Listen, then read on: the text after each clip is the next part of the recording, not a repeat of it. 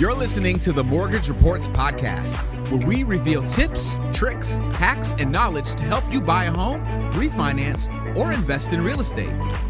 Hey, what's going on, guys? Ivan Simmental, your host of the Mortgage Reports Podcast. And in today's episode, we're going to be talking about being self-employed and what are the mortgage requirements for 2023. But before we begin, we just want to say thank you so much for tuning in to this week's episode. And if you find value and if you find it informative, please share it with a friend. Hit that like and subscribe button. So if you are self-employed and thinking about buying a home, you might be wondering if it's even possible. The good news is it absolutely is. You can apply for the same types of mortgage loans that traditional employed borrowers can. The bad news is getting approved for a mortgage loan when you are self-employed can be a bit trickier than if it was somebody with a traditional W-2 job. And that's because you're held to the same standards for credit, debt, down payment, and income as wage earners are.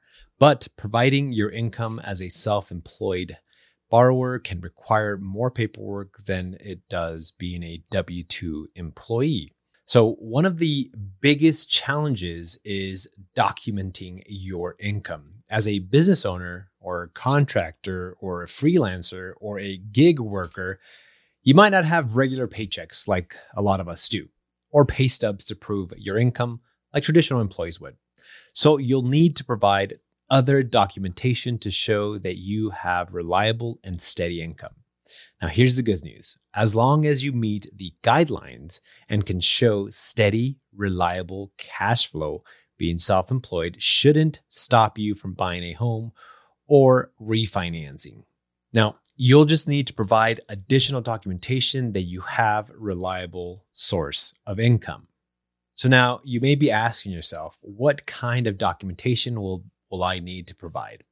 Well, that depends on the lender and the type of loan that you're applying for. But in general, you'll need to provide the following: 2 years of personal and business tax returns, a business license, a year-to-date profit and loss statement, a balance sheet, and you might also need to provide a signed letter from your CPA stating that you're still in business if you are applying for a jumbo loan, or if your business is a sole proprietorship. Now, you might need to provide business tax returns as well.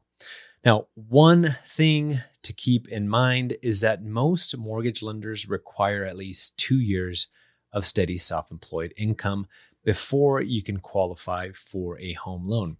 However, there are exceptions to this rule. For example, you might be able to qualify with just 1 year of self-employment if you can show a 2-year track record in a similar line of work. In addition to providing your employment history, you will also need to meet standard loan program requirements like credit score, credit history, current debts, liquid savings, and assets. Lenders will scrutinize both the property you want and your personal finances, so keep that in mind when you are applying. One thing also to keep in mind is that lenders will only count taxable income towards your mortgage, and not all the deductions are created equal. While taking deductions can save you money, of course, on your income taxes, they can hurt you when it comes to your mortgage loan application. Here's an example. Let's say you're in $6,000 a month, but after deductions and your taxes and all that good stuff that you do, it is only $4,000 a month. In this case, losing $2,000 of your monthly income reduces your home buying budget by more than $150,000. So if you're worried about not having enough documentation or inconsistent income, there are some options available for you.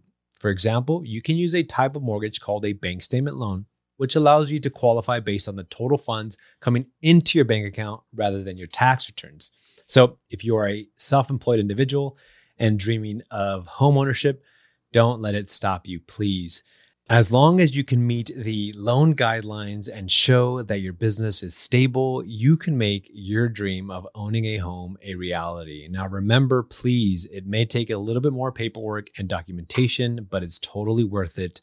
So just have a little bit of patience, trust your loan officer that you're working with, and allow them to guide you through the process of buying a home when you are self-employed, especially after COVID. Things have changed a little bit. It's a little bit different, but it is possible. Thank you so much for tuning in to this week's episode of the Mortgage Reports podcast. Again, if you found it informative, if I provided value, please share this with a friend. Hit that like and subscribe button. We appreciate your time. See you on the next one. Thanks for listening to the Mortgage Reports podcast. Visit themortgagereports.com for daily mortgage rate updates, news, and advice from experts.